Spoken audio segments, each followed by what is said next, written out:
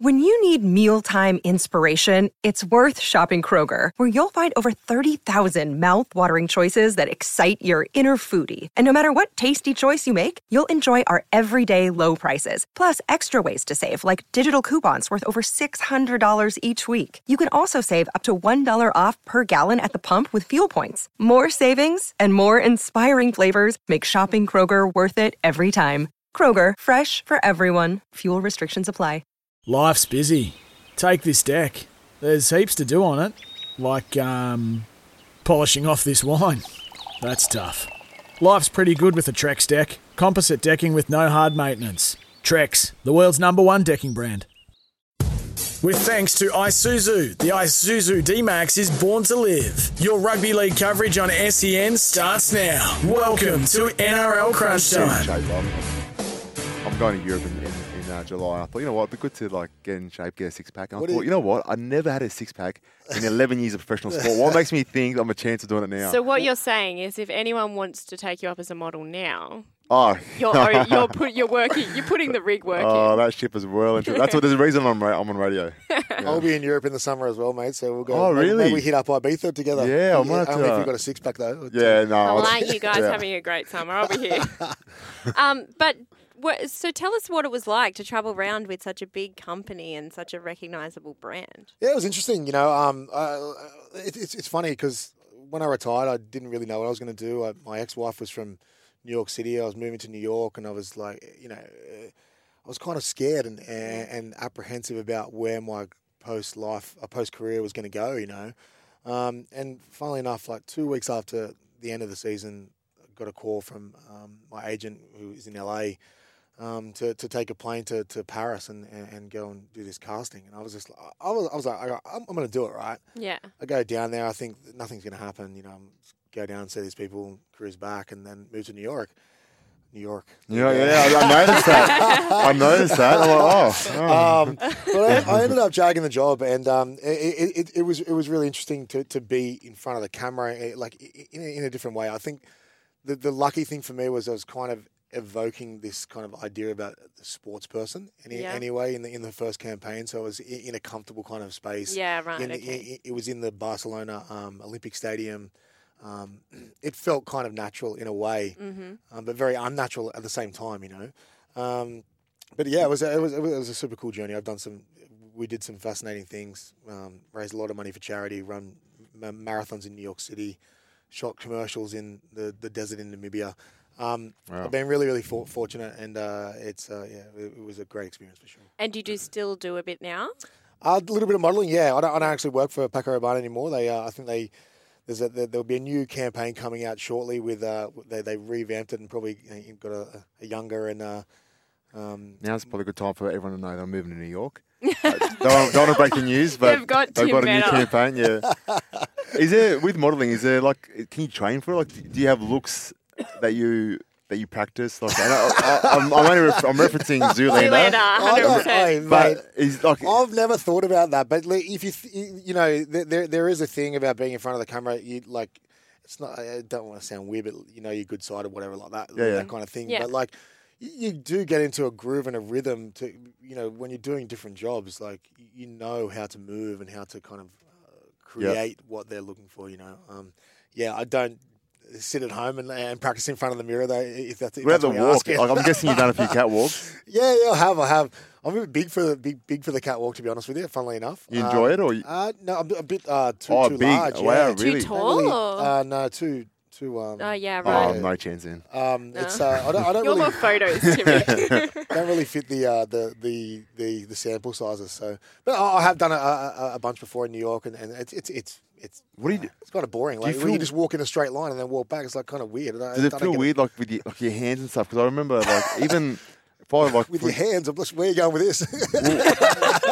What kind of industry? Whenever I have to walk in front of a crowd, if you're getting called onto stage or something, and everyone's watching you walk. There's just that weird feeling like, I don't know what to do. Like, remember when we had our headshots the other day? Did you find that? Like, we had headshots here. I felt like I was going to die. Oh, really? I hated every bit of it. Oh, we've done, so that's like it started every season, same thing. Yeah. No, see, every time I have to get a headshot taken, I just feel But I feel like the headshot's like you're in a rigid kind of certain specific way. It's like very professional, and it's I think it's much different when you're moving and you're trying to be yourself in front of camera. I don't know. Try and bring something. What's the craziest shoot you've done? Like you said, in Namibia. Like, what's the craziest thing they got you doing? In Namibia, for sure. I shot the second campaign. We there was a crew of like 250 people. It was like a movie. It was like a movie, man. It was super, super cool.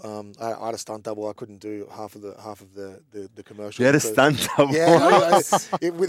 For insurance, the guy was riding a motorbike. I couldn't ride the motorbike. So the poor guy. So did he have to look good as well?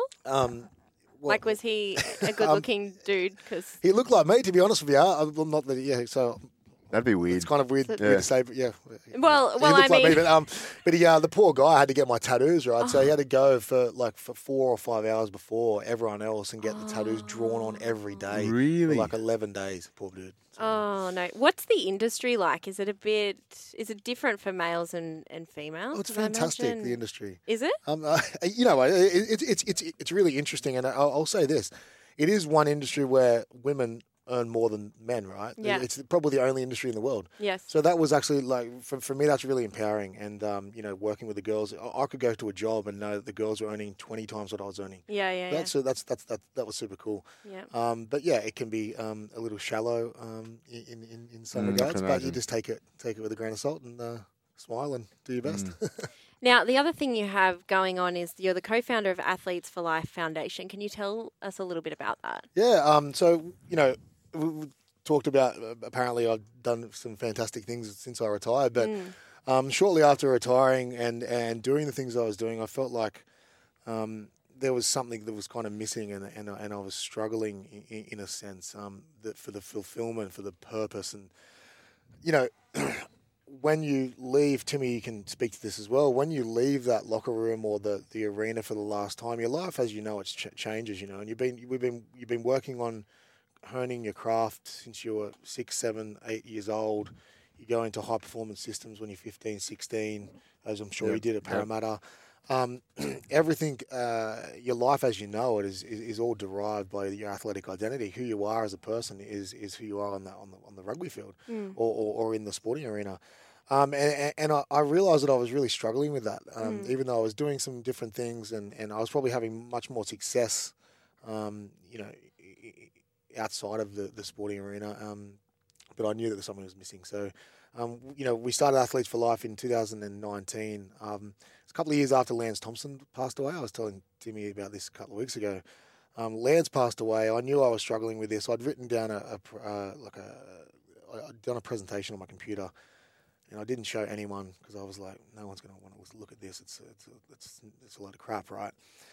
Lance passed away, and I showed my buddy, and my buddy's like, "Man, you're onto something here. Like, this is if you're telling me that you're feeling this, you speak to other people that they know that they struggle, they don't know why they struggle, and they're looking for, and they're always longing for, as a former athlete, for that next kind of goal, So we started Athletes for Life to really kind of create a community to kind of empower the cohort of elite sports people to kind of create better, more beneficial outcomes for all of us. If we come together and chat about what we feel and kind of call deep on our own vulnerability to kind of outwardly express how we feel and the challenges that we face, it can be really empowering for other people. We primarily target athletic identity transformation in 2 ways. By running marathons for charity or re-engaging with physical activity in a proactive way, which is something that I know you run, Timmy, but we both have friends that we used to play with or against that probably have let themselves go a little bit or don't feel like that they want to train or anything anymore. But all the science shows that it's actually really, really beneficial. And then with our online programming, so conditioning programs to kind of a journey of self-discovery, if you will, we built a platform of a suite of programs with a team of psychologists in the US. And so like a journey of self-discovery to cultivate faceted ideas of who you are. Because it's a very interesting career as an athlete, because it's not like any other job in that, my job will end when I'm 60, hopefully before. But fingers crossed I can retire. But there is such a set time where you will retire, and you probably haven't had the time to plan for after that, have you? Yeah, the thing is you really haven't kind of cultivated a diverse understanding of who you are as well. Everything's denoted to the sporting field, and in reality, I spoke to you about this, Timmy. Like, we're sons, we're fathers, we're husbands. Before we're football players, or rugby or sports people. Yeah.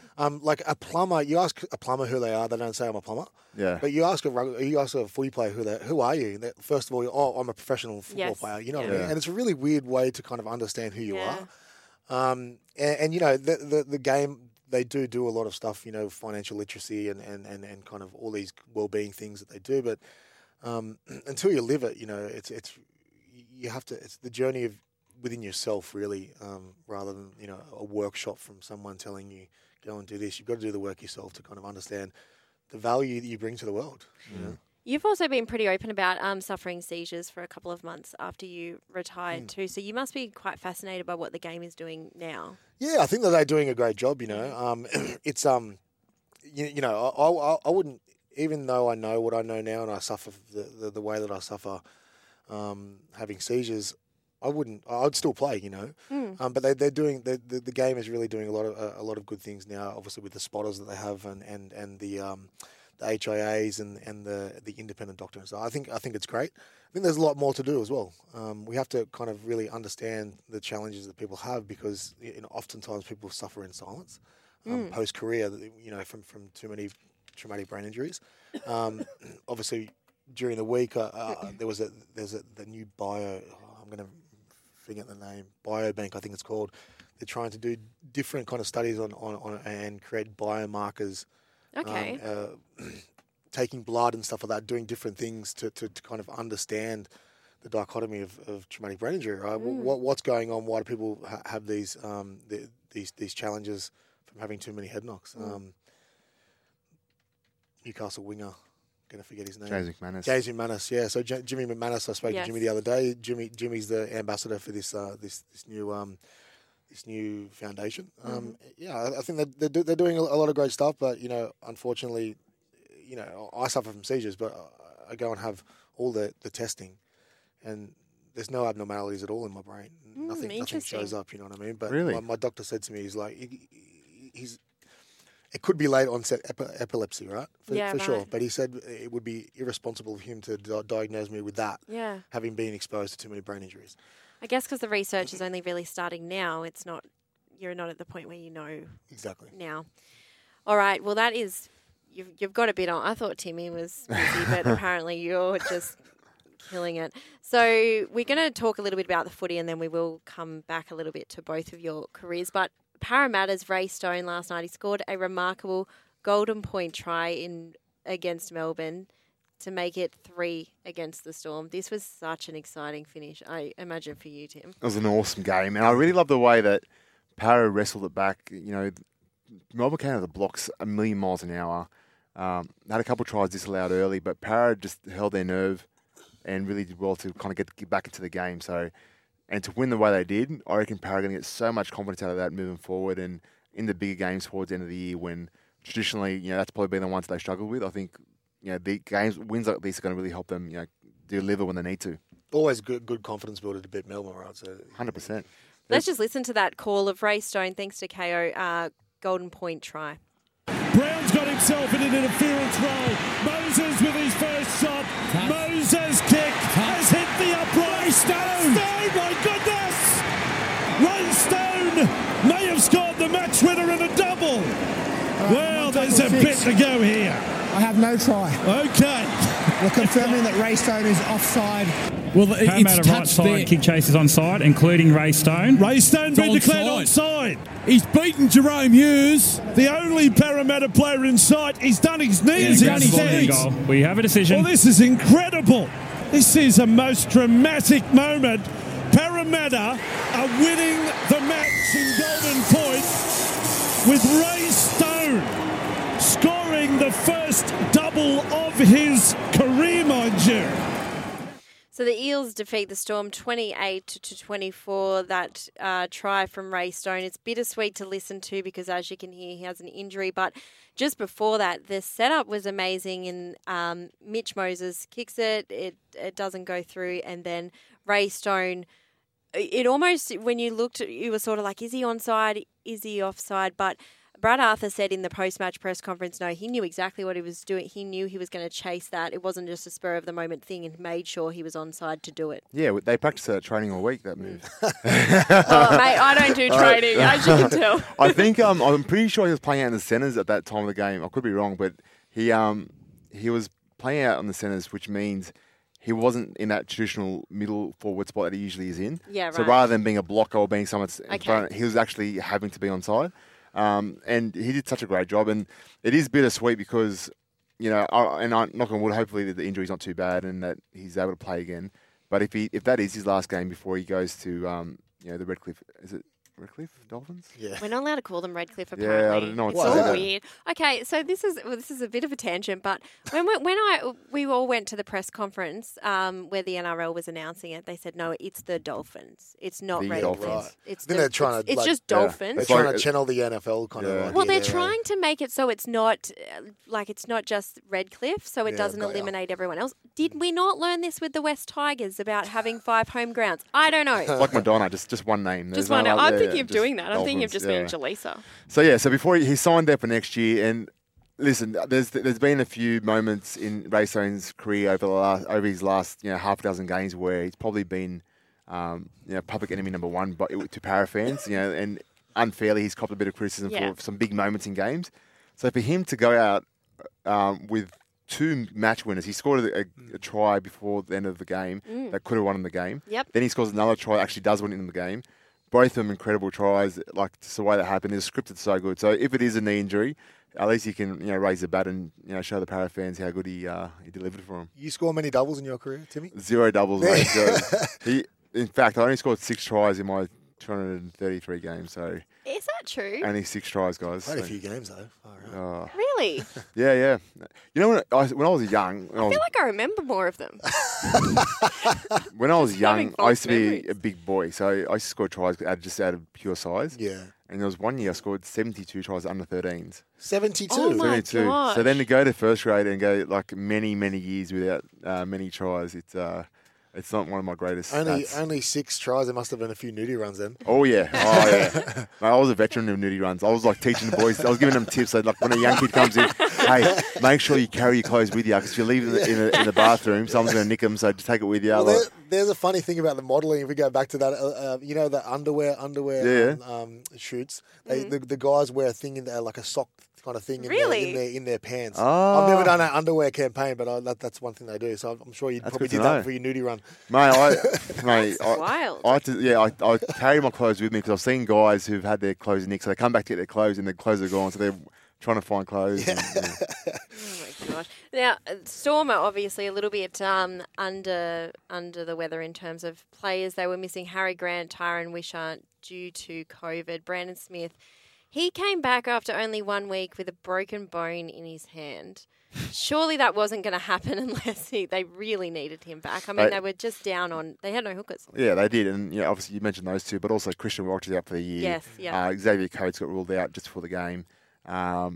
Tui's still out. They had a few guys out, so Brandon needs to step up, and he did. I thought he played really well. He looked a bit underdone, like he looked like he was sucking the big ones, but he played well. He scored a try, set up the break that got them back in the game right at the end of the game. Thought he did a good job, but Para were too good. And like I said, it's a really good time to beat Melbourne because even with all those players out, they still had, like their spine was there. They had Brandon and then Jerome Hughes, Munster, Pappenhausen, all a lot of big guns in the team still. So for Para to wrestle their way back into that game and win the way they did is going to be great for their confidence. Is it fair to say, too, that's probably what Para have been lacking at times is when their game is on the line, sort of dropping behind a little bit? Yeah, yes and no. I think they've gotten a lot better at that. But for me, the biggest thing Para have got to be better at is winning the big games when they count at the end of the year. Until they can get past week to a final series, they're always going to have that question mark over their capabilities to win a comp. I personally think this is probably going to be the year. I think this year, if there ever was a year for Parramatta to win the conference this year, there's no more. And I've got to say, carefully, I'll say this. When I was playing, I felt like there was powerhouse teams. There was your Melbournes had your Cameron Smiths and your Cooper Cronks, and you had your Roosters that had your Sonny Bills and your like the James Maloney's. Just they had a winning culture. And then you had Cowboys had Thurston and Matt Scott, and there was some games where if you didn't turn up, you get flogged. I feel like Penrith are there, but they're still a young team. Melbourne don't have that aura that they used to have. Roosters haven't got that clicked yet. There's no team at the moment that you're looking at them thinking, oh, these guys, if you're off, they'll put 60 on you. See, I look at the Roosters on paper and I think that they're that team. But it just hasn't happened. I've tipped Roosters. I tipped them to win the conference start of the year, and I still think that they can get. Everyone's waiting for them to click. So everyone knows they can get there, but like I said, there's probably not many teams now that are watching him last 3 weeks, scared of him, thinking, I'm worried about playing them because they haven't looked as great as they should. I feel like there's not many teams in the comp at the moment as well that can afford to lose any of their halves. Yeah. Yes. You lose their halves, there's not a great deal of depth in the entire competition, really. You know, remember back in the day, in the early 2000s, Brett Finch was playing in reserve grade for the Roosters, you know what I mean? Yeah. It's not like that anymore. So there's not many teams that really can afford to lose many of their spine. And still it goes back to the whole talent thing. I watched the Warriors Tigers game on the weekend. It wasn't. I think it was in the paper the other day. I talked about the talent pool, but it wasn't the best game of footy. No. And now we're adding another 36 players to Ridiculous. the Dolphins, which means you're spreading the talent even thinner. And what does that do to the product of the game? So it's going to be interesting to see where the game ends up in 10 years. Because even now, the kids are playing, but parents aren't as committed as they used to be when we were kids. Sure. So people don't want their kids to play 20-round comp. And I think that the more information that we touched on the concussions, the more information that comes out with concussions, parents are getting more wary of their kids going and playing collision sport. You know what I mean? So the Dolphins. For me, it was a kind of a weird thing, but obviously the game wants to expand, and it's a bit. But I think they could struggle, you know. Yeah. The thing that also has really affected that is 2 years of COVID. You've had the lower grades that haven't been playing. Can we not talk about COVID, please? True. Yeah. But they haven't been playing. That's a good point. Yeah. So usually reserve grade play every week, and they just sharpen up their skills every week so that they're ready to go when called upon. Yep. But if you have 2 years of guys just underneath the first grade guys who just haven't been sharpening it, all they got is training. That's all they've had to do. But also guys that maybe would have looked at being professional rugby league players that have gone off and done something else. Yeah. I actually know a few personally that through the TLE, and they said, you know what, they weren't in that top 20 players, 25 players at the club. So they're just literally getting paid to train all day, and they're thinking, well, why am I doing this? I can go get a trade or do something else. Exactly. Yeah. Exactly. Probably why Athletes for Life exists, right? Exactly. Exactly. Well, mentally, those guys there. So those guys they've sacrificed more. Like I was one of the fortunate ones where I went straight from school. The system just took care of me, and I went straight into NRL. It was always smooth, right? But there's a big percentage of guys who are working. They come after work to training. They play reserve grade. The amount of sacrifice they do. They hardly see their families. Yeah. Just for that small chance they could potentially crack it. A lot of them don't. Crack it for what, 5 years? You know, if they're lucky. Yeah. So what's but a lot of the them stats now of a career? I think it's 3 or 4 years out. Yeah, 3 or 4 years. I think, and then those guys aren't. They're going back to the world thinking I've sacrificed so much, and now here I am back to where I started. Yeah, exactly. Mentally, there's every player that finishes sport has got something to struggle with, whether it's that phase or whether it's your, played 15 years at the top grade, played for Australia, played State of Origin, and then they stop, and all of a sudden their life changes dramatically as well. They're not getting, the same recognition that they used to get. Their wages have obviously dropped from, $1 million to maybe $80,000. Like, it's a lot of changes in their life that they're trying to adapt to. So Athletes for Life is just such a good idea of helping players. I think that's a great thing about elite athletes, though, is that we are adaptable. Once you can kind of conceptualize, what it is you want to do and operationalize the skills that you've learned from elite sport. They also have a work ethic too. Like they're not scared of hard work like other people. Yeah, are. for sure. Yeah. We have fundamental principles of making it an elite sport. Whether you play for 10 years or you play one game, it's still the premise is still there. Yeah. All right, well, we have a lot coming up on today's show. There's a lot actually happening in other sport, but we're going to have a look at the Raiders Titans next with Gary Belcher.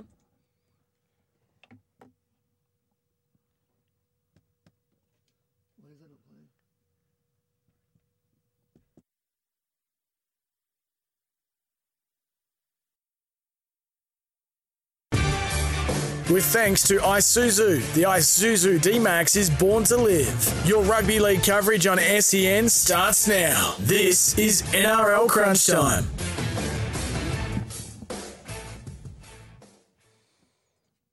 Something out of this as Whiten or the early grubber. Tomoko! Oh, hello! We've got a contest.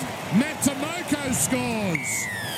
Whiten kicking before the last, and Tomoko knew it was coming. Emre Gula, good powerful run. Now Sam, Kevin, to me. And that allows Starling to run away from the big markers. Then the dummy is through. He's away. Comes to the fullback Campbell and just couldn't find someone in time to link up with. Then the offload. It is Tomoko again. They're in again. Oh, the Raiders out of nowhere on their way back. Starling. Papali'i. Now it's set up for Whiten if they want to go that way. As Whiten to Schneider, then the cut out. Sebastian Chris! It's another! Oh, the Titans have fallen in a heap and the Raiders are flying. 4 tries on the trot. Schneider, Raider down in back play. Nickel Cookster! Oh, this is close! He might have just done it!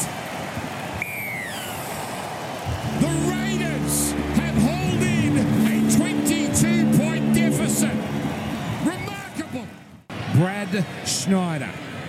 It's the same approach as he's used all night. Oh, he has drilled it. That is clutch. 4 minutes left. And the Raiders, for the first time, have the lead. That was the highlights of the Raiders win over the Titans. Audio courtesy of KO there. It was delicious to watch as a Raiders fan. I actually almost turned it off, though, because they were down 22-0, and I just thought, knowing the Raiders, their second halves are never very good, especially when their first halves aren't good. But the Titans scored the first 4 straight tries. They had a 22-0 lead with 5 minutes left in the first half. Then Semi Valemei scored late in the first half. He sort of looked like he moved himself to the wing and scored there. And then the Raiders scored 4 unanswered tries in the second half. Matt Tomoko scoring a double during that, and then a beautiful hit by Semi Valemei on AJ Brimson. What'd you make of it, Tim? Never in doubt. Never in doubt. I tweeted that. I tweeted never in doubt. I was actually texting Ricky this morning. Were and you? he was saying that they got to do it in a way that doesn't give him a heart attack anymore. But I'm a big fan of Ricky. I love, they've got every excuse to not aim up at the moment. You know, they lost their halfback that they spent all summer training with. They were down 22-0 at half time, but the way they showed that fight was really impressive. And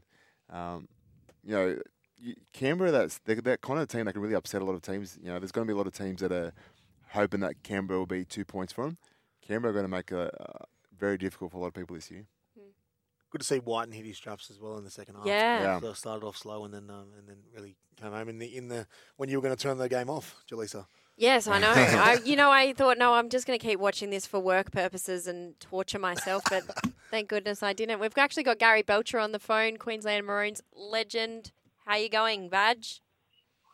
I'm good, guys. I missed the first 50 minutes of that Lucky game. When you. I saw it was, I think it was 22-4, and mate rang me, and I just finished another call, and he just said, "Oh, mate, it's ugly. Don't watch." And all of a sudden, bang, away they came. So I saw all the good bits. What happened early? It was chaos, absolute chaos in the early.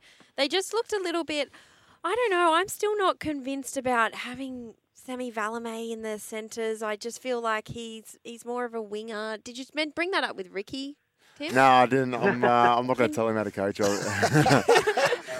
a good idea. Yeah, exactly. Yeah. Not Ricky anyway. What do you think, Badge? Do you think they've sort of got the positions right there? Oh, yeah, I don't know. I tend to agree with you there. We've seen a lot of him on the wing. He's a bit raw, and those decisions that need to be made in the centres can be really crucial to how you go. But I like that last tackle of his right at the end. Oh, yeah. When he jammed up and in on, was it AJ Brimson? Yeah, wow, it was AJ Brimson. Anyway, they got out of jail. Well, they'll be pretty excited about it, I reckon. But they're still a bit off the pace. Well, you can't start like that again and play like that against the top sides. How do you see Canberra season panning out? Where do you see them ending up? Oh, we're 3 rounds in. If you told me at half time, I would have said they're going to struggle to make the 8. Oh, look, I think they can be in the 8.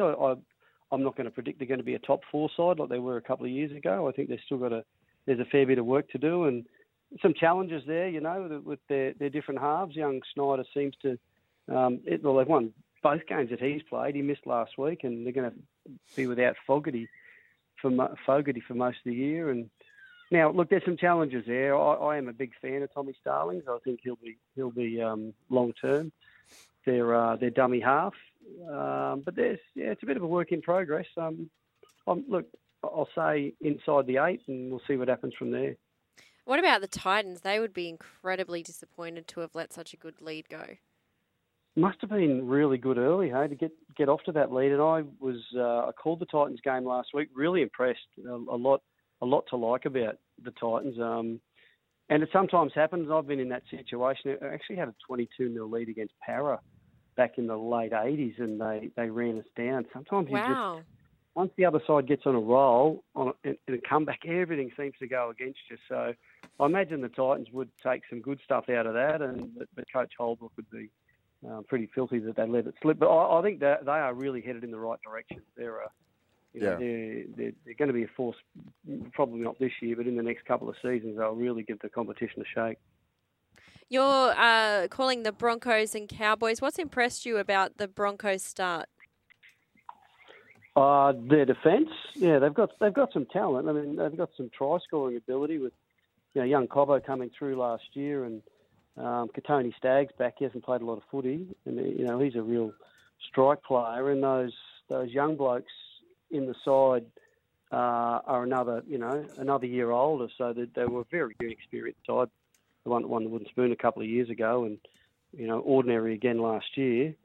But I did see a lot better performance last week on the back of that Adam Reynolds steering them around and his composure, and they just look like a side that has needed direction. No disrespect to anyone that's been in that role, but they really lacked leadership the last couple of years.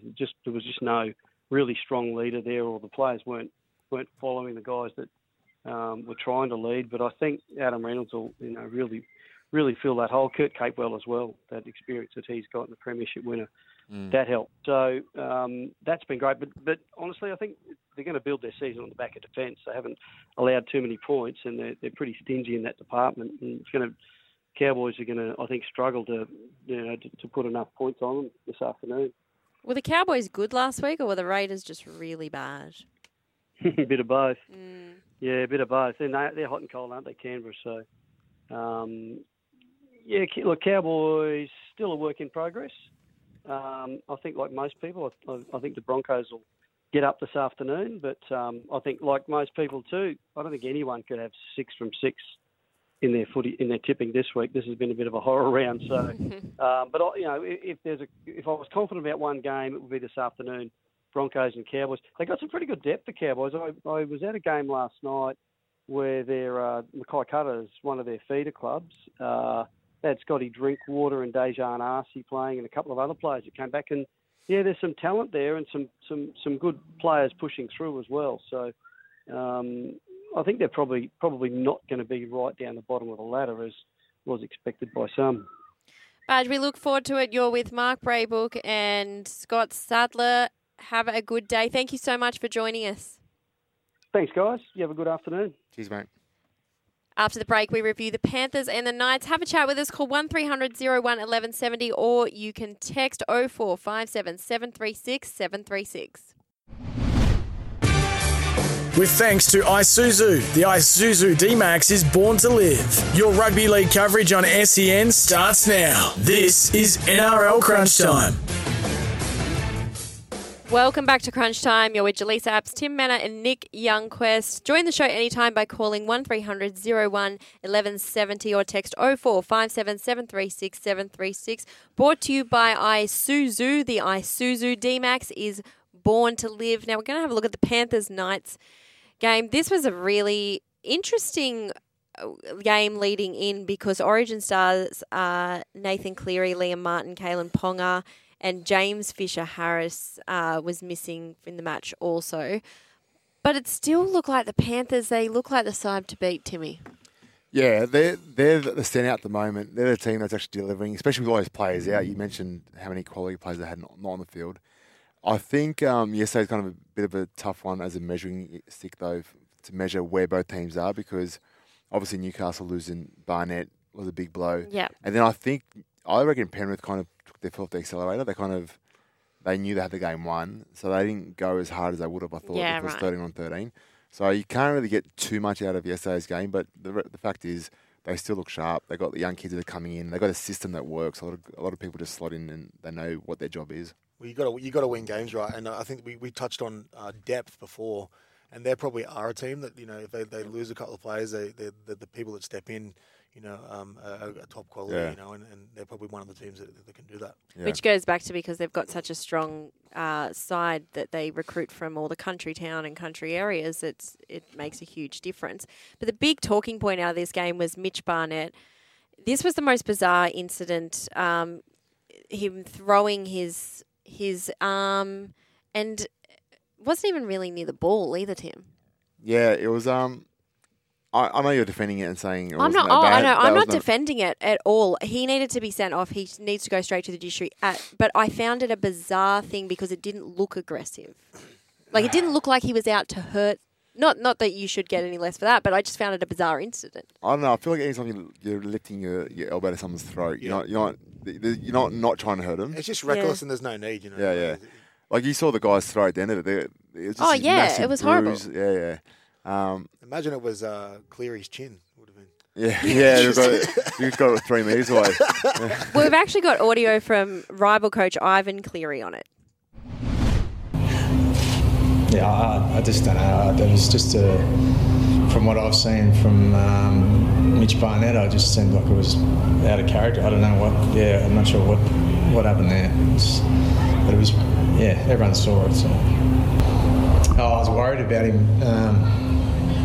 But once I saw what happened, and he was holding his jaw, I was like, very worried. He's I'm not sure. It's definitely his jaw, but I don't know how. I don't know. Like it's not. We won't know until he gets an X-ray. But he's not too bad.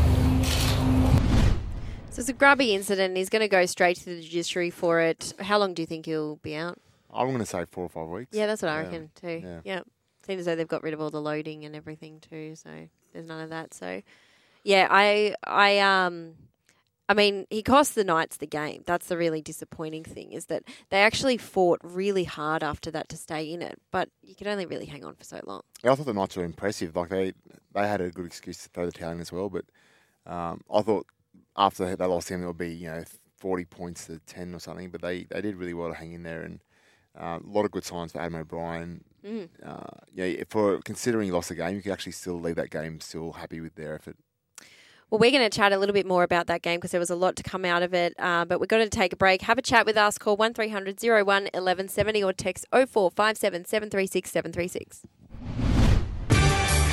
With thanks to Isuzu, the Isuzu D-Max is born to live. Your rugby league coverage on SEN starts now. This is NRL Crunch Time. By Isuzu, the Isuzu D-Max is born to live. I'm Jaleesa Apps. I'm with Nick Youngquest and Tim Manor today. Sox once again abandoned me playing cricket or something. I don't know. He's probably on a boat on the harbour having the time of his life. Who knows? We're actually going to divert here a little bit away from rugby league to the boxing. Did you watch the boxing? Sonny Bill, yeah, I did. It Barry was a Hall. bit of a non-event, obviously, but we were talking in the break about the fight before England and Paul Fleming and Jackson, yes. England, Yeah, incredible fight, so great for Australian boxing. The main event was a bit of a non-event, so. Yeah, I thought Paul Fleming was Showtime Fleming was incredible. 33 years old, he's undefeated in 28 fights. He's fighting a 24-year-old, and he's got 6 kids. I think he's talking about he's got 6 kids, and and that's sort of what drives him. He's got to get out there. He's got to make money and trains hard. And God, that fight was just so good. And then sort of disappointing to follow it up with the co-main event. Yeah, it was amazing fight, the fight before the main event. But anyone who gets in the boxing room, I'm sure you agree, is kind of mental. I'm not sure if you've ever thought about doing it. Apparently, every NRL player is a boxer these days, so pretty much. Yeah. I imagine training, so Barry Hall, you're training for months in your campaign, getting ready for this fight. Yeah. And you get out there and it's a couple of minutes done and dusted. Do you think he actually cares, or do you think he's just happy to, I've got my money now? No, I think someone like Barry Hall actually does care. You know what I mean? I don't think there's many. There's some people out there that probably wouldn't, but Barry Hall seems like a pretty a guy with deep morals and integrity. I think he'd probably a bit embarrassed, to be fair. I think he'd be disappointed that he didn't put a show on for everyone. I don't know if he'd care if he lost necessarily, but I think he'd be disappointed that he didn't last. For sure. Well, he can wipe his tears with those $100 bills he just... Did you see, speaking of $100 bills, Gal and SBW talking after it? Yeah. Is it going to happen? I don't know. We'll talk about it for another couple of years. They'll be 63 years old and still talking about it. Exactly. Well, Gal did say that on 100% Footy last week, I heard him say that he said he's going to retire at 41, and he reckons that's when Sonny will say, well, I'm ready to go now. Yeah, right.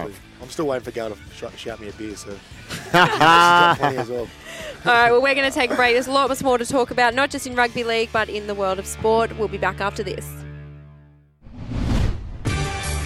With thanks to Isuzu, the Isuzu D-Max is born to live. Your rugby league coverage on SEN starts now. This is NRL Crunch Time.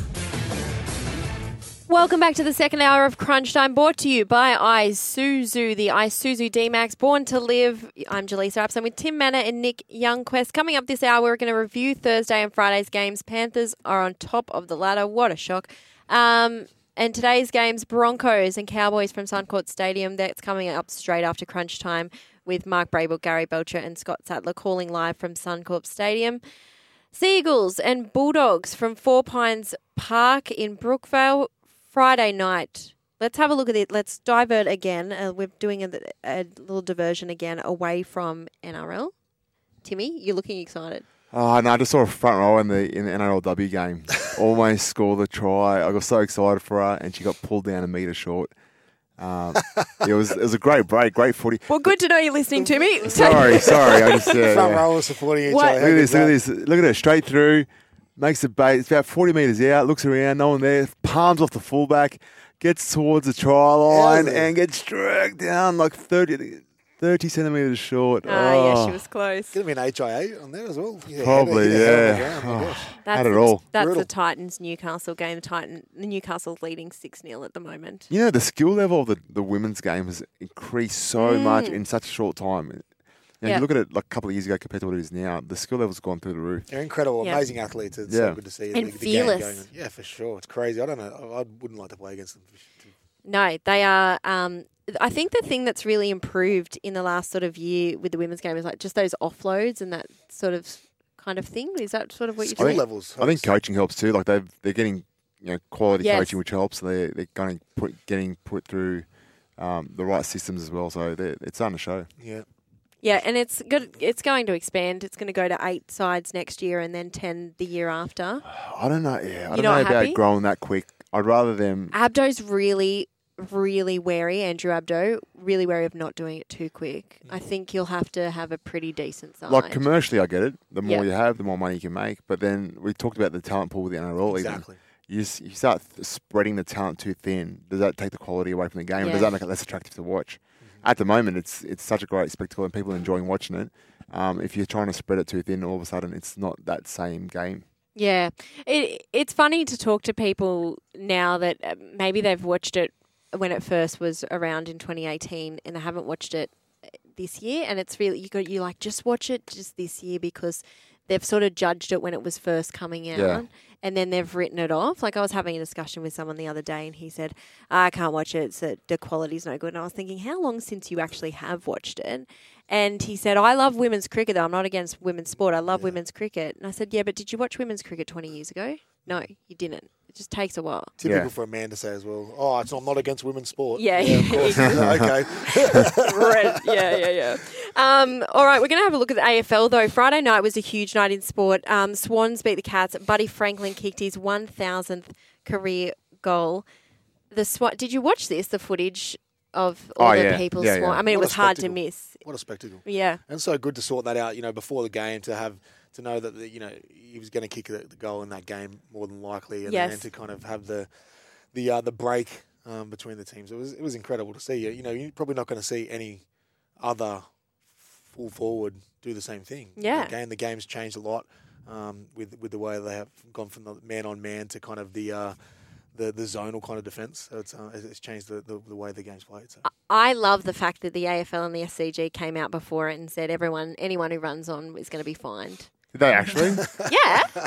Really? Yeah, I was going to ask. So I didn't know that was a thing. I didn't know it was a thing when you kick it out Yeah. while everyone's on. So I'm just watching the footage. I'm like, what is going on Yeah, here? It was crazy. awesome to so watch. I sorted it out before. I had no idea. Yeah, it was amazing. So it's just, they said warnings from AFL, New South Wales Police of heavy fines if you ran on. Jeez, Doing better. they are making bank. That was like leaving the house when you had COVID. Yeah. Obviously, right? Yeah. Don't you get fined? Exactly. They but they said you can't do that. Well, they've made a lot of bank if they can track down all those people, pretty much everyone in the stadium. So the Swans now are trying to get the ball back from the fan that has the buddy ball. Well, if the police are going to try to track everyone down, then maybe they can find this guy as well. Yeah. I love it. I saw the footage of him catching it, and I am so happy for him. I am over them. He took a tumble, like he almost went head first into the concrete from the chairs, and all he wanted to do was hold that ball, and you hear him say, "I got the bill, Yeah. let's go." Yeah.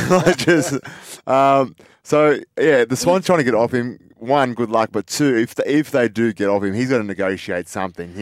Well, he said that he was going to give it back. I wouldn't be saying that. I'd be holding firm at the moment. But he posted on his Instagram saying he'll return the ball to Buddy, and he also a cryptic big things coming Tuesday. This reminds me of when you see an influencer going, "Hey guys, got a big project coming up." I can't wait to see his Instagram tomorrow. I'll probably be dropping an NFT or some sort of thing. Yeah. What would you ask for if you had the ball? What would your trade be? Oh, I don't know. I'd probably want Tom Brady's last ball. It'd be a good swap. It's not going to be his last one, but yeah.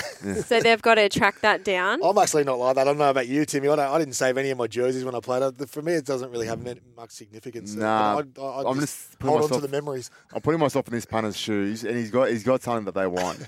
So if I was him, what I'd be asking for, I would like a statue of myself. Somewhere at the SCG. That doesn't sound like you. No, I'm putting myself in his shoes. You want a statue? So there's that video of him obviously catching that ball. Yeah. I would say to the SCG or the Swans, you want this ball back? I want a statue of myself somewhere in this ground. I don't care if it's in the toilets. I want to know that I'm part of history here. Even in the toilets? I don't care where it is. I just, I caught this ball. I earned it. I'm giving it back to you out of the goodness of my heart. But I would like to be remembered. I'd like to be remembered for you this want a statue before Buddy? Yes, exactly. Yes. That's exactly that's what I'm asking for. Or when Buddy does get his statue, I want a plaque mentioning my name or something. I want some recognition here. What if the statue was like Buddy and then you next to catching the ball? Yeah, that wouldn't be out of place. Listen, I am just obviously joking, but I think it's actually really cool that he's going to give it back because think about how many people would love to have that piece of memorabilia. And you talk about Tom Brady. Tom Brady's that situation is really incredible. So because someone paid so much money. Paid millions for that ball, and now it wasn't his last game ball. So, how does that work? Are you insured, or are you allowed to get your money back? Did you see Tom Brady posted during the week like a cryptic message on Instagram as well? I think Coming Tom Brady's a bloody influencer these days, right? But it was a Bitcoin. The ball was actually a Bitcoin, so I don't know if he's going to trade a Bitcoin for him. Who knows what's going to happen? Really? Probably he paid a lot of money for it though, right? Heaps. 700,000. Oh yeah. Oh, was it? 700k or something. 700k. Then you find out it's on your last ball. 1.2 million Aussie, right?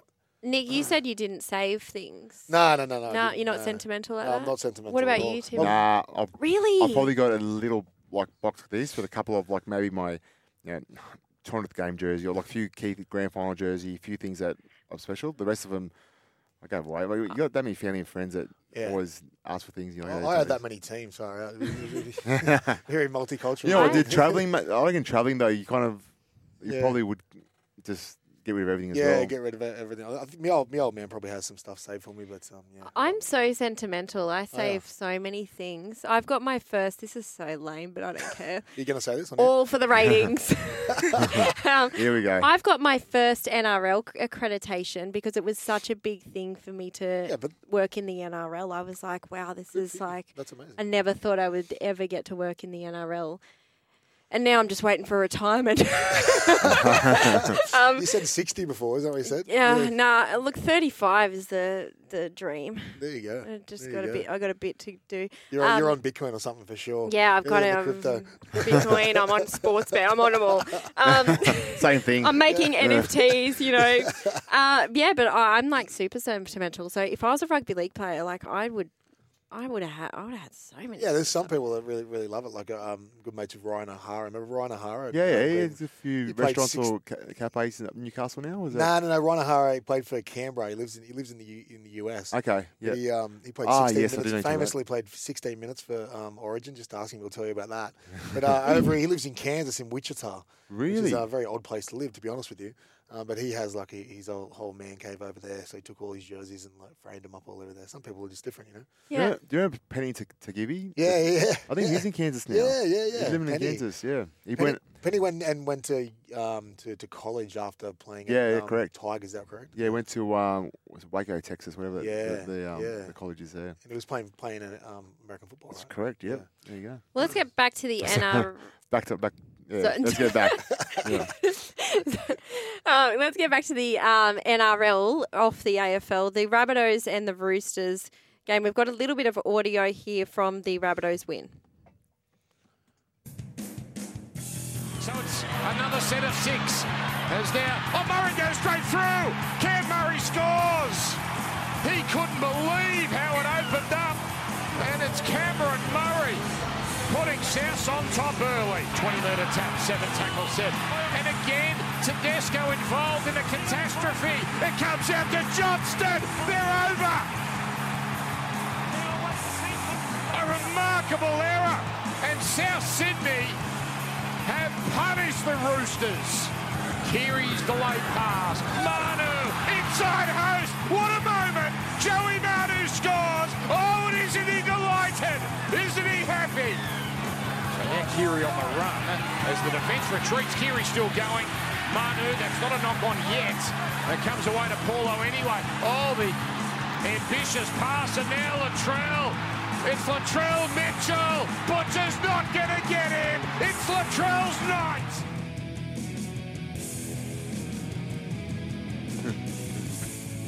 So that was the Rabbitohs win over the Roosters. This game was all billed Latrell and Joey Manu. Obviously, the first time they'd come up against each other since Joey's the tackle that had broken Joey's face.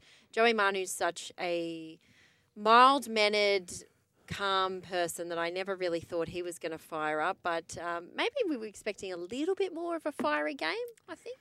I said no. I got asked about it on radio before the game. I said I can't see the players caring that much. Really? When the game's that fast now, the last thing you're thinking about when you're trying to suck in big ones is thinking, remember last year when he did this and this? You're just trying to get through the game. And they're just trying to win as well. So at the end of the day, the last thing they're caring about is a little feud. So it was Manu who had his moment, I guess, when he scored his try. Yeah. But I think when I look at the Roosters, and I've said this a couple of times now this year, I would love to see Manu playing 5'8". Really? I think they've got him more than enough depth on the edge to fill and replace the centres and wings. Joey Suwali's coming back. They signed Kevin Nguama. They've still got Billy Smith there. They got Daniel Tupou. What is it about his game that you think he'd be better 5'8"? Oh, he's just such a natural runner. And I think he'd prefer to be involved more in the game as well. Like he talked about there was potential of him leaving to go play fullback somewhere else last year because he wanted to get more involved. Yeah. In the centres, I think sometimes he's a bit wasted. And Sam Walker and Luke Keary, I think they're really similar kind of players. They play really similar. They're both smaller frames, so in defence they can be a bit of a target. Yep. I would probably have Sam Walker just for now starting off the bench and then have Manu there playing 5'8" and just complementing Keary really well. I think it would work, but that's why I'm not a coach, so who knows. Have you told Robbo? No, I haven't told Rob. It's going to call him after this. I've only said it 6 times on air, so I'm hoping he listens to one of them. We'll flick him the audio Thanks. of this afterwards. It's funny, Manu's those utility players. You either go sort of you're undervalued a little bit. Like I think Mitch Orbison was always sort of a bit undervalued, but always put the work in. Whereas Joey Manu, he's just so. He's the best centre in the comp. Yeah. He's the best centre in the comp, but I just think having him at 5'8" forced him to be more involved. And I think the Roosters, they're not the same team they were 3 years ago in terms of they don't have Cooper Cronk there. Yeah. They don't have there's a few big names that aren't there anymore. And having a senior player like that more involved is I think going to be good for the team. Well, Joey scored that try and then he slammed down the ball, which is what you were talking about before. I think that's the most emotion that Joey Manu has in him. He's so mild. He's really. I think that's the bit of a charm about him. The fact that he's Yes. so chilled and mild mannered. But yeah, it was good to see him have his moment. And they couldn't win the game though. I thought it was a bit of a moment for both of them. He had that moment there, but Latrell got the win as well. So it's on to the next game. Nick, were you surprised by the results? The Rabbitohs winning? Yeah, I was. Early in the season, well, the first couple of rounds are probably quite disappointing, and obviously getting Latrell back, and thought they played pretty well. Latrell looked pretty tired there at the back end of the game. Yeah. Probably be better for the run, but it was good to see them go well. I was actually watching the game over in Maroubra, so you can imagine the South fans there were pretty frothing. So Yeah. How do you sort of see the two seasons playing out, the Rabbitohs and the Roosters? I think we all sort of tipped the Roosters to be there at the end with the grand final. Are they still a chance of that, Timmy? Yeah, absolutely. It's round 3. It's so early still, so Yeah. it's a long road. I saw a few interviews from the players before the season started leading to round 1, and one of them was Nat Butcher, a younger guy, but he was talking about Luke Keary being back in the team, and he said a few things that made me think. He said Luke Keary knows how to build a season and get ready to play when it matters. So even that was before they even played one game. So it was always, their mentality in the season isn't about trying to be the best, for the first 6 weeks. It's about being the best last 6 weeks, and I've got no doubt they'll be there again. They're too experienced and they're too good not to. And what about the Rabbitohs? They've lost Adam Reynolds, obviously. That was a huge loss. Are they sort of starting to overcome that now? I thought they were really good on the weekend. I thought they were good too. I still think Adam Reynolds is a huge loss. He so much of their space that they used to have on the edges came on the back of him. He used to go all the way into the line, throw it back, and then give Cody Walker so much space. So they'll get there without it. And Cameron Murray's doing a really good job of, I guess, replacing that. But he'll still be pretty missed. The one thing that I also find really interesting is Joseph Suwali. So he's was injured, so missed out on so much of last year, and now is sort of still recovering from that. But it's probably at the point where he could play. But could he get back in the side? Nick, I think so. Yeah, I think. Who would you leave out though? Is it going to take an injury for him to get back in? Who are the centres at the moment? They've got obviously Manu. They've got Joey Manu. And then was Billy Smith playing centre? Billy Smith, yeah. Billy Smith. I thought Billy Smith was quite good. I like Billy Smith. I'm a big fan of Billy. He's also coming back from just come back from injury. Yeah, I'm a big fan of him. Well, who are the wingers then? Sorry, it was not Billy Smith. Billy Smith was on the wing. No, it was Billy Smith was on the ring. It was Paul Momorowski. Yes, okay. You know what? It's a great headache for them to have, isn't it? Yeah. But I go back to the point of they got so many outside backs to choose from. They had so many good outside backs to choose from. So for me, taking Manu out of there gives them an opportunity to play Suwali there. Right. There's my answer. Oh, very good. You've worked this all out. Well, next up, the Rabbitohs are taking on the Panthers Friday night at Penrith, so that will be an awesome game. This will sort of really sort out where the Panthers are, I think. Yeah, I think they're sitting nicely at the moment, Panthers. They're flying. But at the start, I thought they just got to hang in there while Cleary's out. But what I'm seeing now is I'm seeing a lot of their senior players really step up. So a lot of the other guys kind of carrying the load and standing up when they need to. So the Panthers, while they think things are looking really nicely, I can't see them losing for the next few weeks. They're just going too nice. Yeah, well, I thought Knights was sort of going to be the game that challenged them a bit, and they were challenged until Mitch Barnett was sent off, and then it was kind of in the bag for them.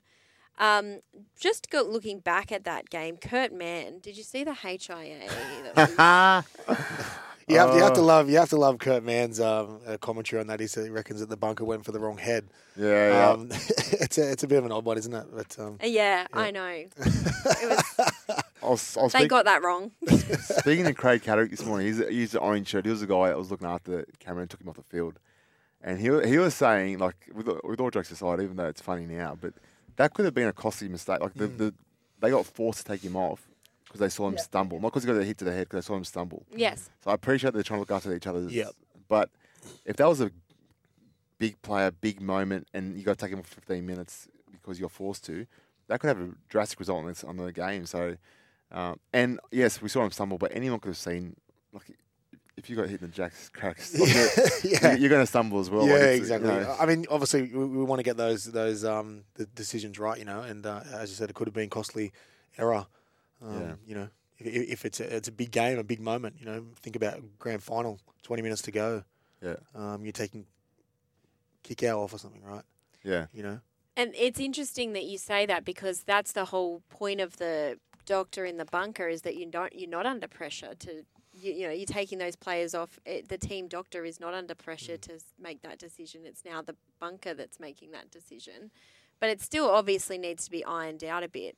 But one thing I think people are really confused about, and I saw a lot of this last night with the Kurt Mann commentary, they keep saying, why is the bunker doctor doing the assessment when he's not even there? He's not doing the assessment, and everyone needs to understand that. It is still the club doctors that are doing the assessment. Yeah. And so everyone seems to think that the bunker's making a clinical assessment, and they're not. No, that's right. So the bunkers are there to pick up on any head knocks that they might have missed. Yes. But then when they come off, it's up to the club doctor to make the assessment whether they can go back in the field or not. Yeah. I think people are still a little bit confused about that. Nick, as someone that you said you've suffered after the game, after retirement, do you want to sort of see them take a more conservative approach to this and beep really tough on it, or do you think it's sort of overreached now? I think they're doing the right thing, but as I said, they've got to be making the right decisions. You can't have these critical kind of calls from the bunker made that could outcome a game, could affect the outcome of a game. I think a couple of weeks ago there was one of the centres the bunker called him off 6 minutes after the head knock. How often are we getting it right, and what impact is it actually having on the results and the outcomes of the game is important. But as you say, we do want to make sure that we do the right thing, and we all the oversight that we have now is probably hopefully driving better outcomes to ensure that we don't miss any of them. But not at the effect of costing the outcome of the game. What was your worst head knock? I don't think it was like any specific one that I really remember, but it was probably more the subconcussive blows you have at training, I reckon, mate. After. Yeah. So the interesting thing for me is, they have the HIA and all that sort of stuff now, lots of oversight in the games. But what kind of oversight at training do they have? Good point. Like, what are we going to go down the route that we need a third party bunker kind of scenario at training? It could, in reality, could go there, right? Because for the legalities of it, for the game, and the consequences for the game, for if someone sustains head knocks at training and the proper protocols are not followed, it could be dramatic. It's funny, we were talking the other day about this on the walk, but it's when you have head knocks, when you have them a lot, you just think it's normal, and you think that people understand the feeling, and then you realise most of the world doesn't do that. They don't have those head knocks. Like when you explain it to someone, like I remember seeing it was all white. I forgot where I was for a bit, and you kind of come to, and you're like, okay, this is where I am. But most people go, what on earth? Like that sounds ridiculous, but it's just so normal. Like, I had that head knock. Exactly right. So it's interesting you talk about the training, because isn't it in the NFL they actually do look at the training? They've got someone there watching the training? I couldn't tell you about the protocols, I'm not sure, but a third party, you mean? Yeah. Yeah, okay. Yeah, I thought there was some NFL sides that now have a third party there to look at. Probably makes sense, because I think that's where probably you have most of the challenging head knocks come from, right? Because at training you try and get up, you want to try and do everything you can to get ready for the weekend. And we don't have doctor. I mean, when I was playing, there wasn't a doctor at training. Is there a doctor at training every? Not every day. No. You know what I mean? No. So, what if someone does have a bad concussion at training and there's no doctor?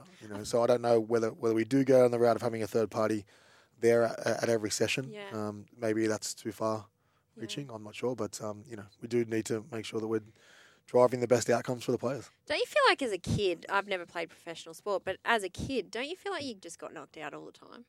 Like, I used to just do stuff that knocked me out. Really? Oh, riding my bike, Yeah. and I just do stupid things. Playing that- PlayStation. And No, I remember That's just what they do like, these days. Yeah. I fell onto my iPad. Off my Yeah. No, I'd absolutely fang it on my bike and constantly hit trees. Yeah, and for stuff. sure. Really? Me too. I used to Yeah, ride yeah, my yeah. skateboard off like off tables and stuff outside. Oh, Yeah. I've done the skateboard yeah, stack. yeah, exactly. I remember last year or the year before, I went to a presser with David Warner, and it was at the airport, and I absolutely nailed myself and smashed my head and got up, and I cut my Not leg. sure why I'm laughing. It was hilarious.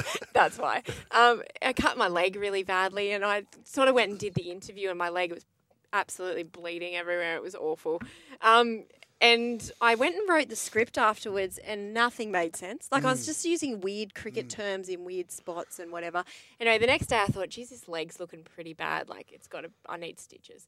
Anyway, so I went to the doctor, and she's like, I'm not worried about your leg. Something You're wrong with your head. concussed. Yeah. Oh, wow. Yeah, I was so surprised at, like, she was like, you need to sit in the dark room and you need to not have stimulus. And I was like, what? Yeah, so we do have to make sure that we're doing the right things by the players. You know, there's a young kid in the UK from Leeds who was the captain of Leeds, Stevie Ward. The way he describes it to me, he's pretty much had a migraine for the last 2 years. Wow. He's in New York City at the moment, sourcing some alternative treatment. He's been to Mexico. Has he got kids? He doesn't know. I was gonna say, maybe it was just the kids. Probably luckily, right? But like he explains, like sometimes not being able to leave the house, having to sit inside with the shades drawn and like blankets over his head because he's so sensitive to light, so sensitive to noise. So yeah, the effects can be dramatic. Yes. And I think we touched on before the kind of the silent ones are the ones that are the hardest ones. You see some of these people speaking about their experience of concussion, not understanding why they're so excessive, not understanding why they lose their temper at really innocuous and weird things, drinking too many beers. I'm not sure if I said that, but these are some of the consequences that can be long term and people can really find challenging. Well, we have to take a break. We will be back to wrap up the rest of the NRL series after this. With thanks to Isuzu, the Isuzu D-Max is born to live. Your rugby league coverage on SEN starts now. This is NRL Crunch Time. Welcome back to Crunch Time. You're with Jaleesa Abs, Tim Manor and Nick Youngquist. You can join the show at any time by calling 1300 01 1170. Text 0457 736 736.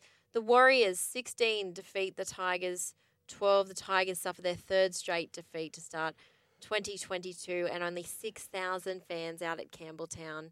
What were your thoughts on the performance, Tim? It was an ugly night. The game wasn't a pretty game. Both sides weren't really playing some great footy. The Tigers had their chances, like Warriors lost a player with about 10 minutes to go, and Tigers had a few opportunities to really, clinch the game. But Warriors did a good job to hang on. But if you ask me what I thought of the game, I just thought it was just an ugly dour effect. Dour, that's the word. There you go. Yeah. Yeah, I think probably the Tigers obviously struggling. I think probably we touched on depth before, something they probably struggle with a little bit. And Maguire wasn't happy that they didn't send that up to the bunker.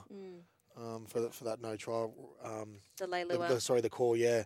But the reality is you've got to be better than that anyway. Yeah, games, I don't think the solution is changing coach. I think that's probably the worst thing they can do.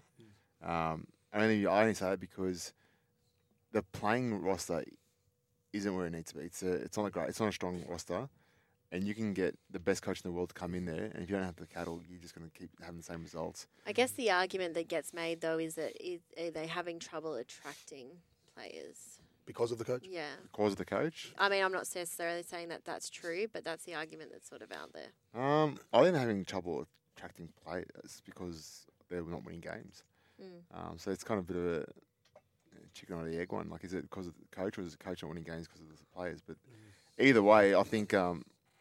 The clubs next year, they've got Api Carousel coming, they've got Isaiah Papali'i coming. So they got there's light at the end of the tunnel. But I just don't know if they're going to get any of that this year. You're right. The roster isn't sort of where you'd want to have it, and it's tough for them. Let's just listen to Michael Maguire talk about the Tigers season. Yep, I thought our intent to the way we went about things was it was there. You know, I can say we had a committed team. I've got a group down there that's hurting a fair bit at the moment because the amount of work that they're putting in, they're not getting the rewards for it. But I do know if they continually start the things that we're doing, the boys will start getting the right results. And he must just be so sick of saying, because I honestly am so sick of going out to have to interview Michael Maguire because there's just nothing. I'm just another week, Michael. Like, how are we going? Like, it's just the feeling there is pretty grim around. And I guess you talked earlier a bit, Tim, about momentum. Do you feel like if they could just string 2 together, they might be able to string 5? Yeah, I think that they just need to get some confidence and some belief. So winning a game will help. Like, they had Melbourne on the ropes round 1, and they just don't have that confidence and belief to get the job done. Whereas Melbourne have that, and Melbourne, even though they should have lost, Melbourne's like, no, we know how to win. We can win. I just think that they need something to give them a bit of a breath of fresh air. At the moment, it just feels like a dark cloud's over them. They just don't know how to get out of it. Yeah. Whether Michael Maguire is the right coach or not, I think the playing group has to take a little bit of accountability as well.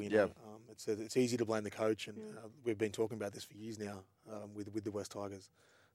It comes down to the playing group at some point, and to stand up and take some accountability. Now, the playing group, the board, the CEO. It's so easy for them to change coach. That's the easy solution. Yeah. You change the coach. And you look like you're doing something. Yeah. And you buy yourself 2 more years. We buy ourselves time and space. We keep our jobs. Players don't have that accountability on for the next 6 months while the coach is gone. It's an easy solution. So it's the sad reality is that I can probably see that they might want to do that, but that's not the answer. What did you make during the week earlier of the pokies? I asked about this on Fox on Tuesday night, and I said my piece, but if you want to do a story on pokies, you can do that any week of the year. You can go to any hotel that teams are playing at, and you'll find a couple of blokes on the pokies the night before. They weren't drinking. They weren't doing. They were. I'm not a big fan of pokies, but at the end of the day, there's a lot of players that actually play it. I just think that whenever a team's struggling, it's the first story that comes out is the pokies. It is funny, yeah. Para went through it a few years ago. Broncos went through it a few years ago. When you're struggling... Well, the Broncos, they were there very late. Were they? Okay. And then they got flogged. Against Para as well, yeah. But it's just an easy story to go to. But if they were winning games, I guarantee you that's not a story. They will never make the paper. Exactly. I mean, playing the pokies is a mugs game anyway, but it's not what's hurting them on the weekends, is it really? You agree, so that it was a bit of a nothing story? Yeah, I think so, yeah. I think the only thing that I thought about it was maybe, sort of going back to what you were saying, Tim, it's really easy to change your coach. Are you sitting there as a player knowing that you won't get changed? Do you know what I mean? So maybe... Well, sorry. Like, you know that's going to be a story. Whether it's right or wrong, I agree with you. Like, it's pokies, like, whatever. They weren't really doing anything wrong. But you know someone's going to write about it if they see you. Is it just, when it's not your job on the line, it's more the coach's job's on the line? Is it a bit disrespectful? Well, you just touched on it before. It is disrespectful, yeah, I do think that. You touched on it before, though, that they're struggling to attract players. So the players that are there now, they don't have a lot of pressure on them, a lot of people breathing down their neck. They got their position in the team. Yeah. They know that whether they win or lose this weekend, they're going to be in the team again next week because there's no one no one's putting pressure on them. So... Like I said, they're knowing they're not on the firing line. They're knowing that if they're losing games, they're next on the chopping block. It's the coach. So it's a shame when it's disrespectful. That's what it is, yeah. That's what I thought. It was sort of, the story in itself is nothing, but when you know someone's going to write about it, maybe you just lay low a bit. I genuinely think that they just wouldn't have thought. They thought no one would write about it. They just would have been selfish, thinking that, I'm just going to, this isn't a big deal, and not thought about the fact that it could be written about. I don't think that would be on their mind at all. Yeah. Fair enough. After the break, the Sharks' impressive win in Wollongong. We delve into the early days of Nick Youngquist at the Sharks and the Dragons. Yes. Looking forward to that. This is Crunch Time thanks to Isuzu. Back after the break. With thanks to Isuzu. The Isuzu D-Max is born to live. Your rugby league coverage on SEN starts now. This is NRL Crunch Time. Welcome back to Sunday Crunch Time, brought to you by Isuzu, the Isuzu D-Max, born to live. You're with Jaleesa Abs, Tim Menner and Nick Youngquist. Coming up after Crunch Time, coverage of the Broncos and Cowboys live from Suncorp Stadium. But now we're going to talk about the Nick Youngquist Cup.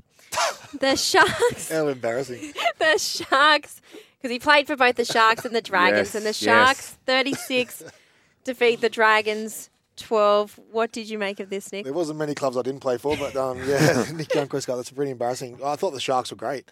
I really liked the way that Matt Moylan started the season as well. Yeah. I think he started with a lot of confidence, going to the line last week and for the match winner, and then playing well again on Thursday night, was it? Yeah, Thursday night. I think Craig Fitzgibbons obviously instilled like a lot of resilience in their defence, and they're playing really well. Yeah, I'm a big fan of Fitzy and what he's doing to that club. He's had that, like, everyone's waited for him to coach. He's had that tag on him for a while that he's a good coach when he gets a chance, but he's been doing a great job. I'm a big fan of what Nico Hines and Finucane are doing to that place. I feel like they've brought some a winning culture, for sure. And they just got such classy touches. Like the way their involvement's on that team, making a really good impact. And Nico Hines, I think he'll be the buy of the year so far. Yeah. Well, let's have a listen to the best of Toby Rudolph post-match interview with Channel 9. He never disappoints. Toby, it's JT, mate. Congratulations on the win. Tell me about what Nico Hines, Cameron McInnes, and your captain there. Sorry, I just had a mind blank. Dale Finucane's brought to the club. Sorry, yeah, those three boys. Nico's been unreal. He just brings a high work ethic.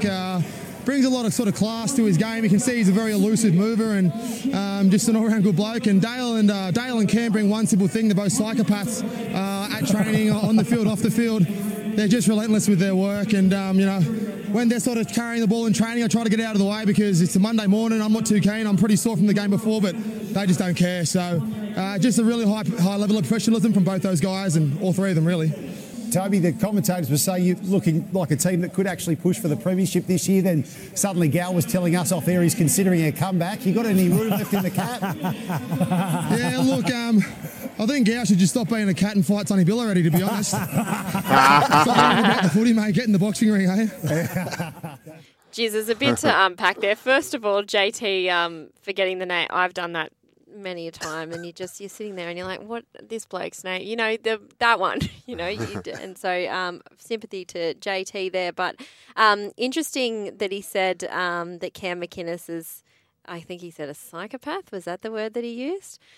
Because it was Ronaldo Molitalo actually said to me a couple of weeks back, he said the same thing. I said, you're giving it to Cam McInnes now that he was a bit injured, because Cam McInnes knocked a screw out of Molitalo's mouth during the Christmas break, and he had to have more surgery. And I said, you're sort of getting it back on him now? He goes, no way. He goes, he's terrifying at training. So, but they're just sort of bringing that professionalism. Nick, which club did you prefer playing for? Ooh. That's a deep question. Mate, I was obviously a local junior at Cronulla, so it was obviously a childhood dream to play for the Sharks. But I have memories of playing for the Dragons in 2005. The team was incredible. Yeah. They probably should have won the comp that year, to be honest with you. Mark Gasnier, Matt Cooper, Trent Barrett. It was a really, really cool team to play for. I didn't play too many games at both clubs, to be honest with you. But being a local junior at Cronulla was pretty special to play for the local team. I didn't score any tries. We're talking about how many tries you scored in your career. I didn't score any tries when I played for the Sharks in first grade, so it was quite disappointing. But it was a good experience. They do look like they're a team that could do a bit this year, Tim. I think maybe we thought it would take a couple of years, but maybe it's going to be this year. Yeah, winning comp's a big call from but I think they're potentially a top 4 side. They can crack the 4. They're a good balance. I still think that they just have a bit of a young inexperience about them as well. So it'll be interesting to see how they go throughout the year. But there's no reason why they can't have a cracker year and finish in the top 4. All right, well, we have to take a break, but we've got more footy coming up after this and a couple of other sports too. It's brought to you by Isuzu, the D-Max Born to Live. With thanks to Isuzu, the Isuzu D-Max is born to live. Your rugby league coverage on SEN starts now. This is NRL Crunch Time. Follow Crunch Time on Dabble. Go on, have a dabble. Gamble responsibly. Call 1-800-858-858.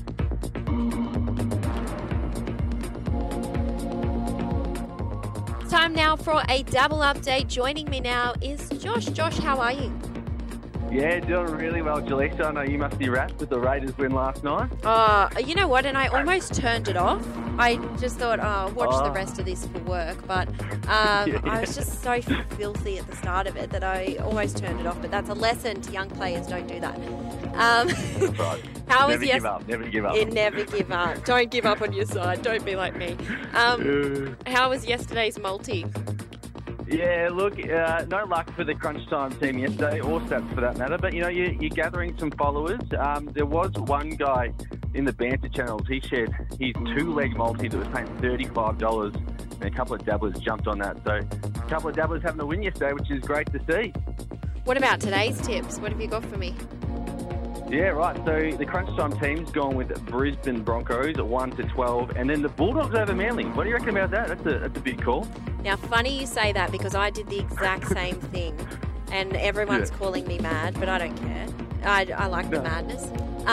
But I agree. I think they could. I like the look of the Bulldogs lately. I like Matt Burton, what he's doing. I think they're looking pretty good. Yeah, nice one. And of course, you can follow that bet by jumping on to Dabble. Download the Dabble app. Go on, have a dabble responsibly, and gamble responsibly.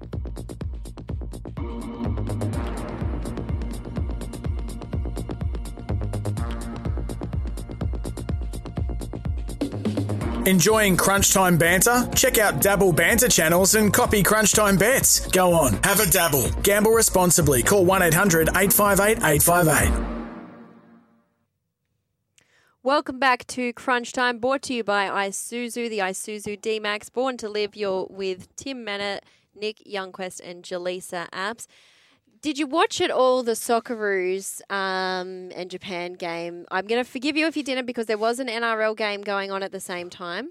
Yeah, no, I saw a bit of the highlights, but no, I didn't watch the game. Well, the Socceroos went down. They lost 2-0 to Japan. This was really crucial to get into the World Cup for direct qualification. So basically in our group there's Japan, Saudi Arabia, and then us, and now Saudi Arabia and Japan are straight through. We needed to win that to have any chance. When we go to Saudi Arabia on Wednesday, it's now dead rubber. Now it's going to get really hard. So Matt Ryan was really good. They only scored 2 late in the game. Matt Ryan, the goalkeeper, was incredible. He's kept them out of there for a while. But staunch Eels fan as well, Matty Ryan. Yeah, is he really? Yeah, Matty, yeah. Did he? Are you his friend? Is this a name drop? Yes, we are. Let's get him on the phone. I've hosted him a few times at a game, but he's he knows his stuff with footy. Is he? Where's he from? I can't remember. From Western Sydney, I think. I'd say so. Yeah. Well, I just made that up, but yeah. I mean, it's a bit of a shame, isn't it? The Australian football has kind of lost its excitement. We had those in the early 2000s, all of the success and Timmy Cahill's and stuff like that. Now, I was at the pub watching Cronulla play on Thursday, and obviously all the big screens had the Sharks playing. It was in the Shire. Yeah. But the football, like an important game like that to get into the World Cup was on a tiny little screen, right in the corner. I remember back, early 2000s where it would be a full on thing. I just remembered, you're right. Yeah, I caught a train to the city at like 5 a.m. Yeah. Watched the Australian Japan game. So I remember it was a big buzz. There was people like celebrating. Exactly. And, it didn't have that same build up this time. No. No. You could be forgiven for even knowing it was on. To be honest with you, if you I didn't. Yeah, I didn't know. I'll forgive you then. Thank you. Cheers. you're right. It is a bit, and I guess also there's other sports that have gone the same way too, isn't there? Like rugby. I remember back when I was sort of. What's that? I want to say 10 years. Exactly. Well, Joey Mitchell was in here before, so we should have kept him in. Must be still going. But when I was sort of 9, 10 years old, I think everyone followed the Wallabies, and now they've sort of, I don't know why, we've just sort of lost interest into our national sides. But by the way, Matt Ryan was born in Plumpton. Where's that? Western Sydney. Western Sydney, yeah. So we now go to Saudi Arabia on Wednesday to play, but again, that is a dead rubber. Now it gets really difficult to qualify, so we have to play the third place in Group A, which is either UAE, Iraq, or Lebanon. Yeah. Then good luck. Yes. And then we play 5th place South American side. There is no easy South American side. So that'll either be Peru, Colombia, or Chile. I mean, we're going to struggle against any of those teams, you know. Yeah. Yeah. And then, to give us a little bit of hope, Italy were knocked out of this and won't make their second World Cup in a row by North Macedonia for the second consecutive time. That is a huge upset. Crazy. Too much pasta and pizza. We've been denied playoffs before. We've gone to 3 World Cups this way. I still believe in them. But yeah, you're right. It's not great for Australian football. The W League, actually, the final we should mention is today. The Sydney FC take on Melbourne Victory. And the A-League, this was an interesting story I just want to quickly mention. Friday night, Newcastle Jets beat Sydney FC 2-0. It was a 17-year-old Archie Goodwin who scored both the goals because COVID kept out several staff and players. So Newcastle Jets didn't even want to play this game because they were that riddled by COVID. They had to play all these players that had never played before. They beat the Sydney FC 2-0. We'll be back after this. With thanks to Isuzu, the Isuzu D-Max is born to live. Your rugby league coverage on SEN starts now. This is NRL Crunch Time. Welcome back to NRL Crunch Time. We're heading into the last hour of the show. It's brought to you by Isuzu. The Isuzu D-Max is born to live. You're with Jaleesa Apps, Nick Youngquest and Tim Mena. Have you enjoyed the show? Yeah, it's been great. I've had a ball. Exactly. Yep. Do Sunday any differently. Is this another thing you're going to start doing, Nick? You're just going to adding another string to your bow? You've got that many things. I'll see if I'm invited back. He's too pretty for radio. He's too pretty. Yeah, not like us. Yeah. Sorry. What are you saying, Tim? Oh, my bad. No, but radio's good because we can come in looking a bit like trash, can't we? No, but for the listeners, you're done up today. Thanks. Thanks, Tim. I really appreciate that. I'm still in pyjamas. Well, as you said, Drury Mitchell was in here before. It looked like he just got out of bed. He probably did. That's what Drury's like. That was his birthday yesterday too. Happy birthday, Drury, was for listening. it? How old would Drew be now? He was a year younger than me, I reckon. 38, 37. Right. I could be wrong, but... We're going to talk to Nathan Brown. Do we have him on the line now? We have actually. We've got Nathan Brown after that incredible win, the Storm losing to the Eels. Nathan, how are you? Good. How you going? I'm good. What an incredible finish that game was. Yeah, it was. A bit exciting. But yeah, it's good to get the 2 points down in Melbourne. It's a tough road trip, so. It was, very pleasing to come away with 2 points. It made it hard for ourselves, but, yeah, we got there in the end, which is very, very good. Did you celebrate in Melbourne?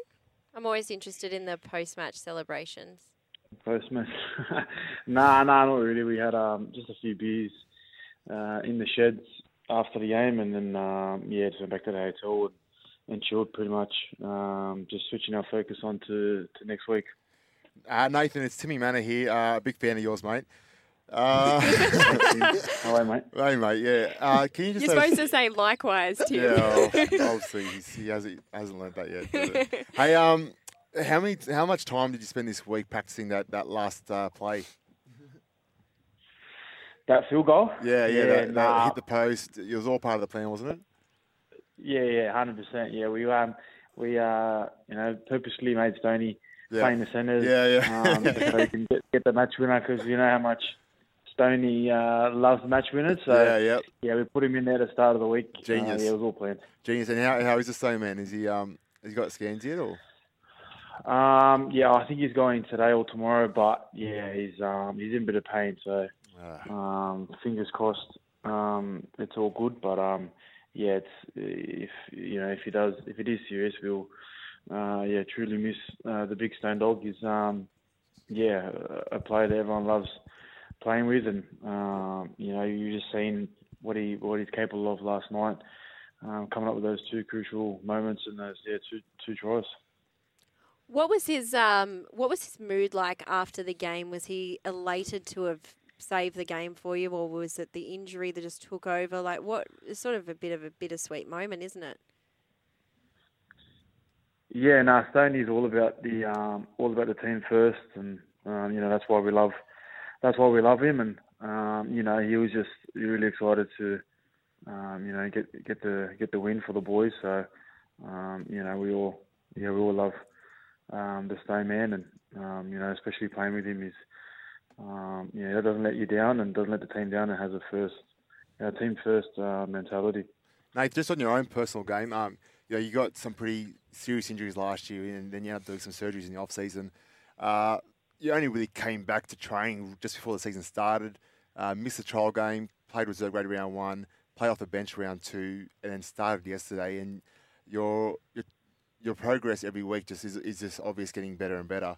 I thought yesterday was probably your best game of the year so far, even though it's only round 3. But how did you feel? I thought you were starting to find some real strides with your carries as well. How did you feel out there yesterday?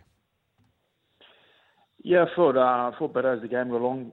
To be honest, that first half we kind of made it hard for ourselves. I think they had, that first 20 minutes had about 65% possession, and it felt like we were just defending all the time, and we were giving away silly penalties, which gave the Storm some leg ups, and you can't get offside like that, any leg ups, and it was a bit hard to start, but I thought as the game got longer, I kind of got into the groove a bit more, and just kept playing footy, to be honest. Yeah, I was tired watching that first 20 minutes because it's just I could just imagine how hard it would have been in the middle for you guys, because they came out out of the blocks so hard and they threw everything at you guys. What was it like on the field? What was the talk like to get you guys back in the arm wrestle? Because you guys did an incredible job to go from being under the pump that first 20 minutes to scoring your own try and then taking control of the game again. That arm wrestle was pretty intense at the start, but you guys did a great job. What was it like out there when you started to feel the momentum to shift? Yeah, that was that's one of our kind of strengths we've been working on throughout our pre-season. We've got our mentality in defence is just to keep turning up for each other and just go set for set against the opposition. And I thought we'd done that.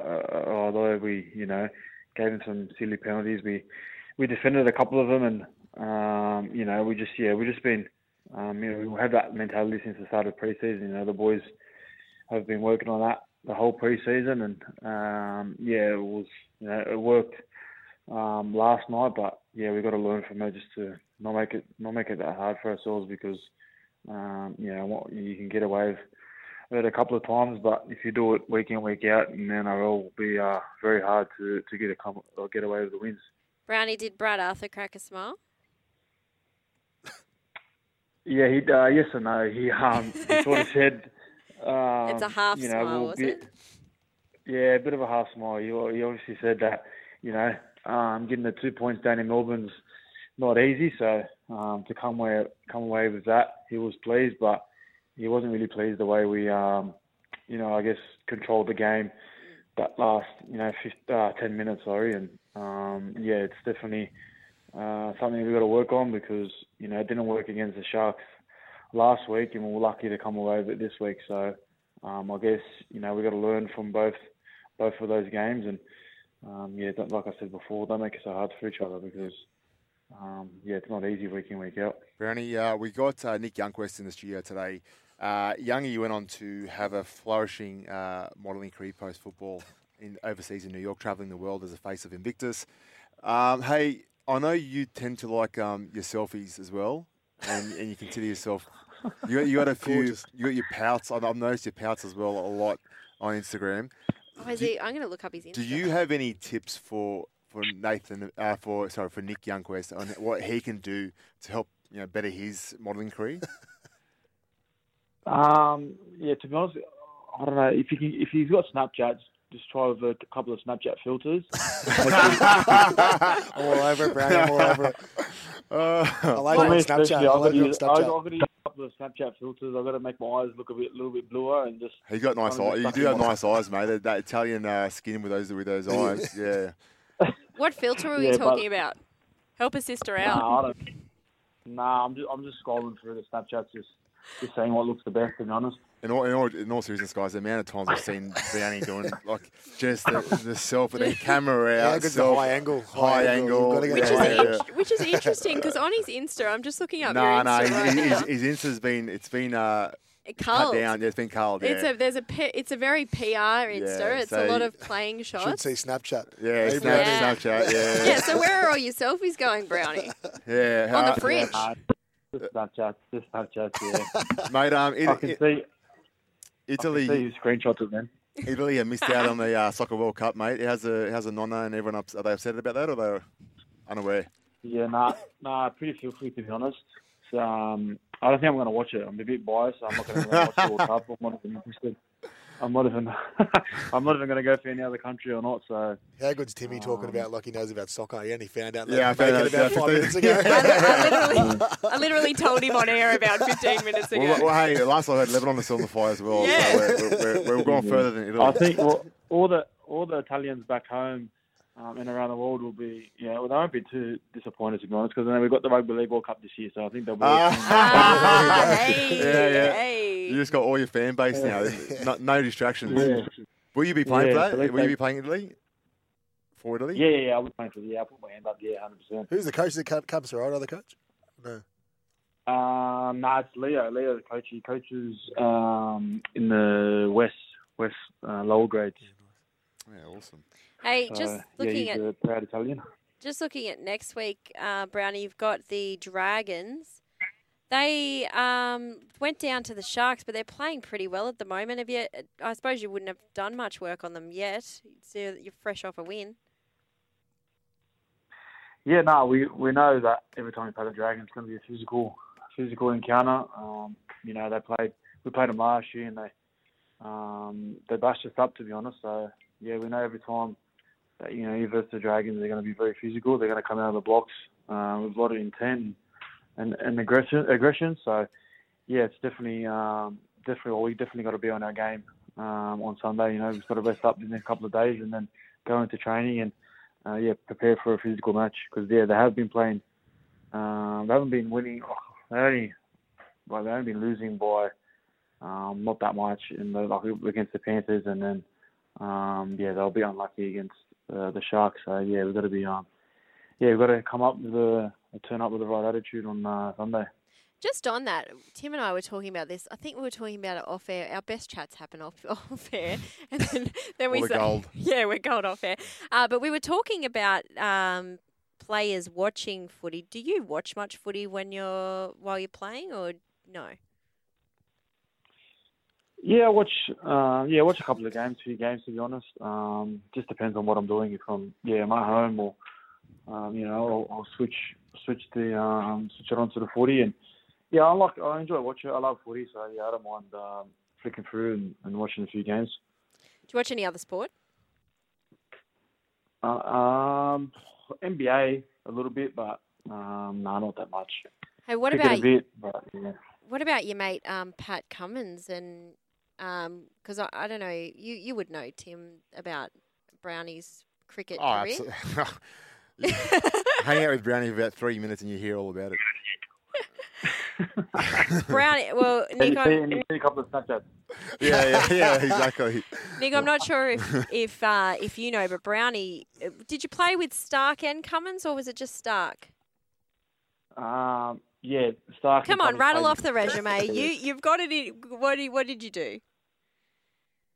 A few big names, but I don't know. Do we have a couple of minutes for me to explain it, or? Yeah, well, mate, we've got all the time in the world for you. We're all yours.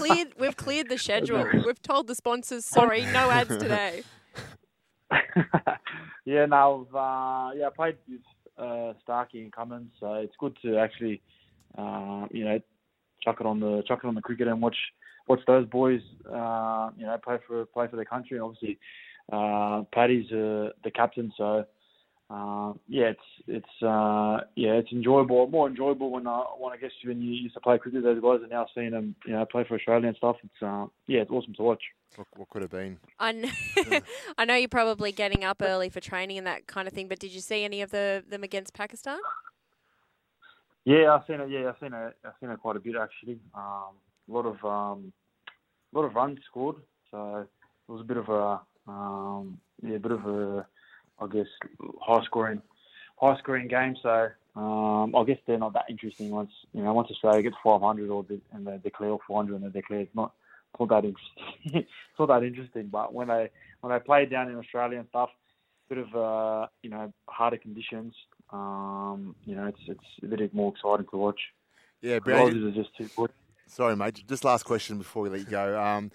Yeah, we mentioned your Instagram. I'm just on here having a quick flick through, and your last post is a photo of your girlfriend, which is now official on Insta.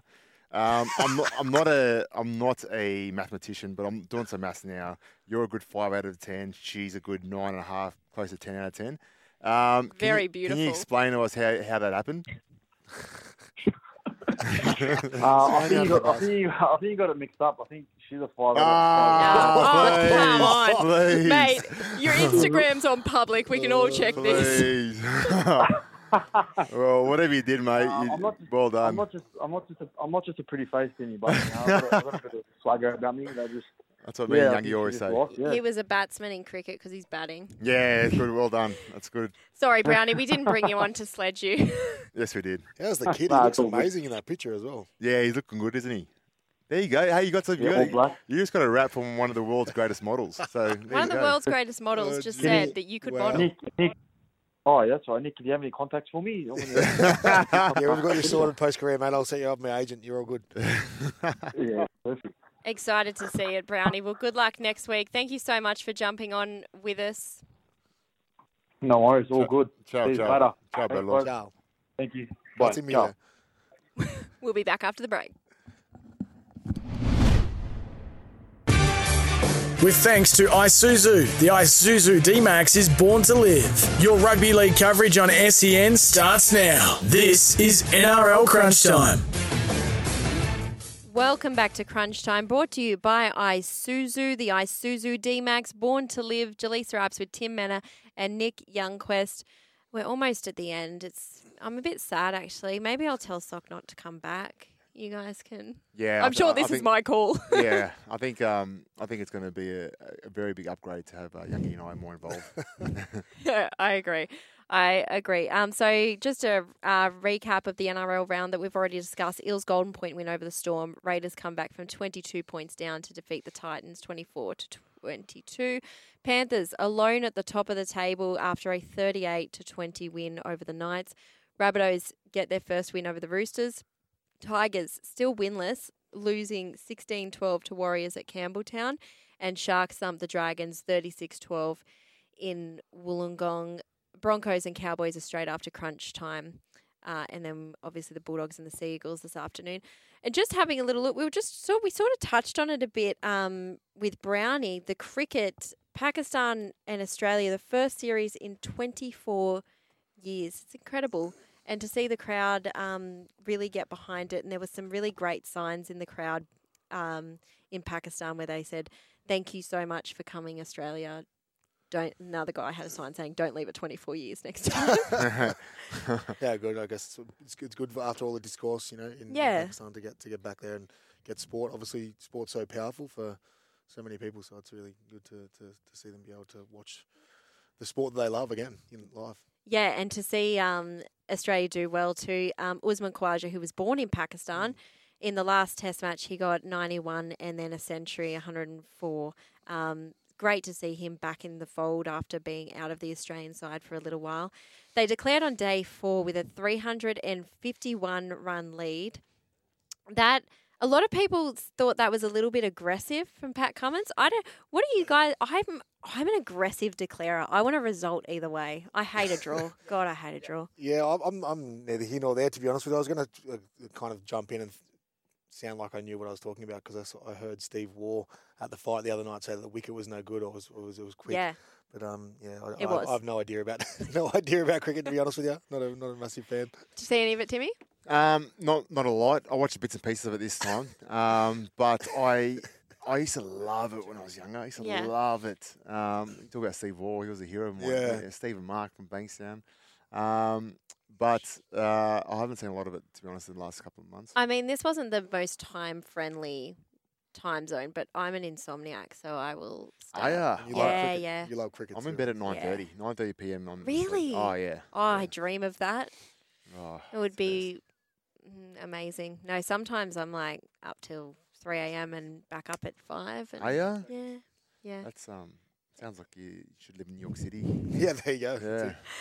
Yeah, I probably should. Just looking at the women's too, Australia in the World Cup are undefeated and we head into finals now. A bit disappointing to see New Zealand miss out on their home World Cup. In the NRLW, the Dragons 16 defeated the Roosters 10.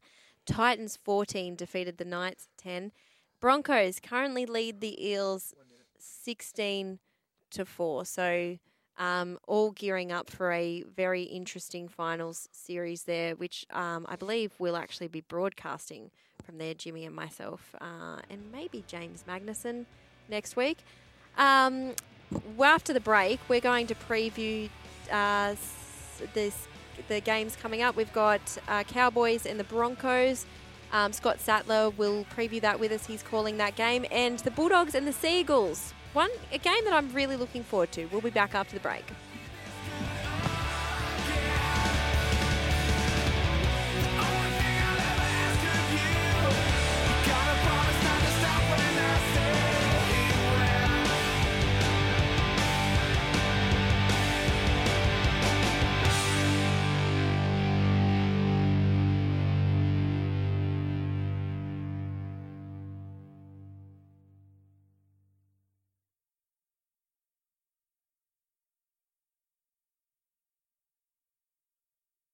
Sometimes needing new tyres can catch us by surprise. That's why Tyre Power gives you the power of Zip Pay and Zip Money. You can get what you need now, get back on the road safely and pay for it later. Terms and conditions apply. So visit tyrepower.com.au or call 13 21 91.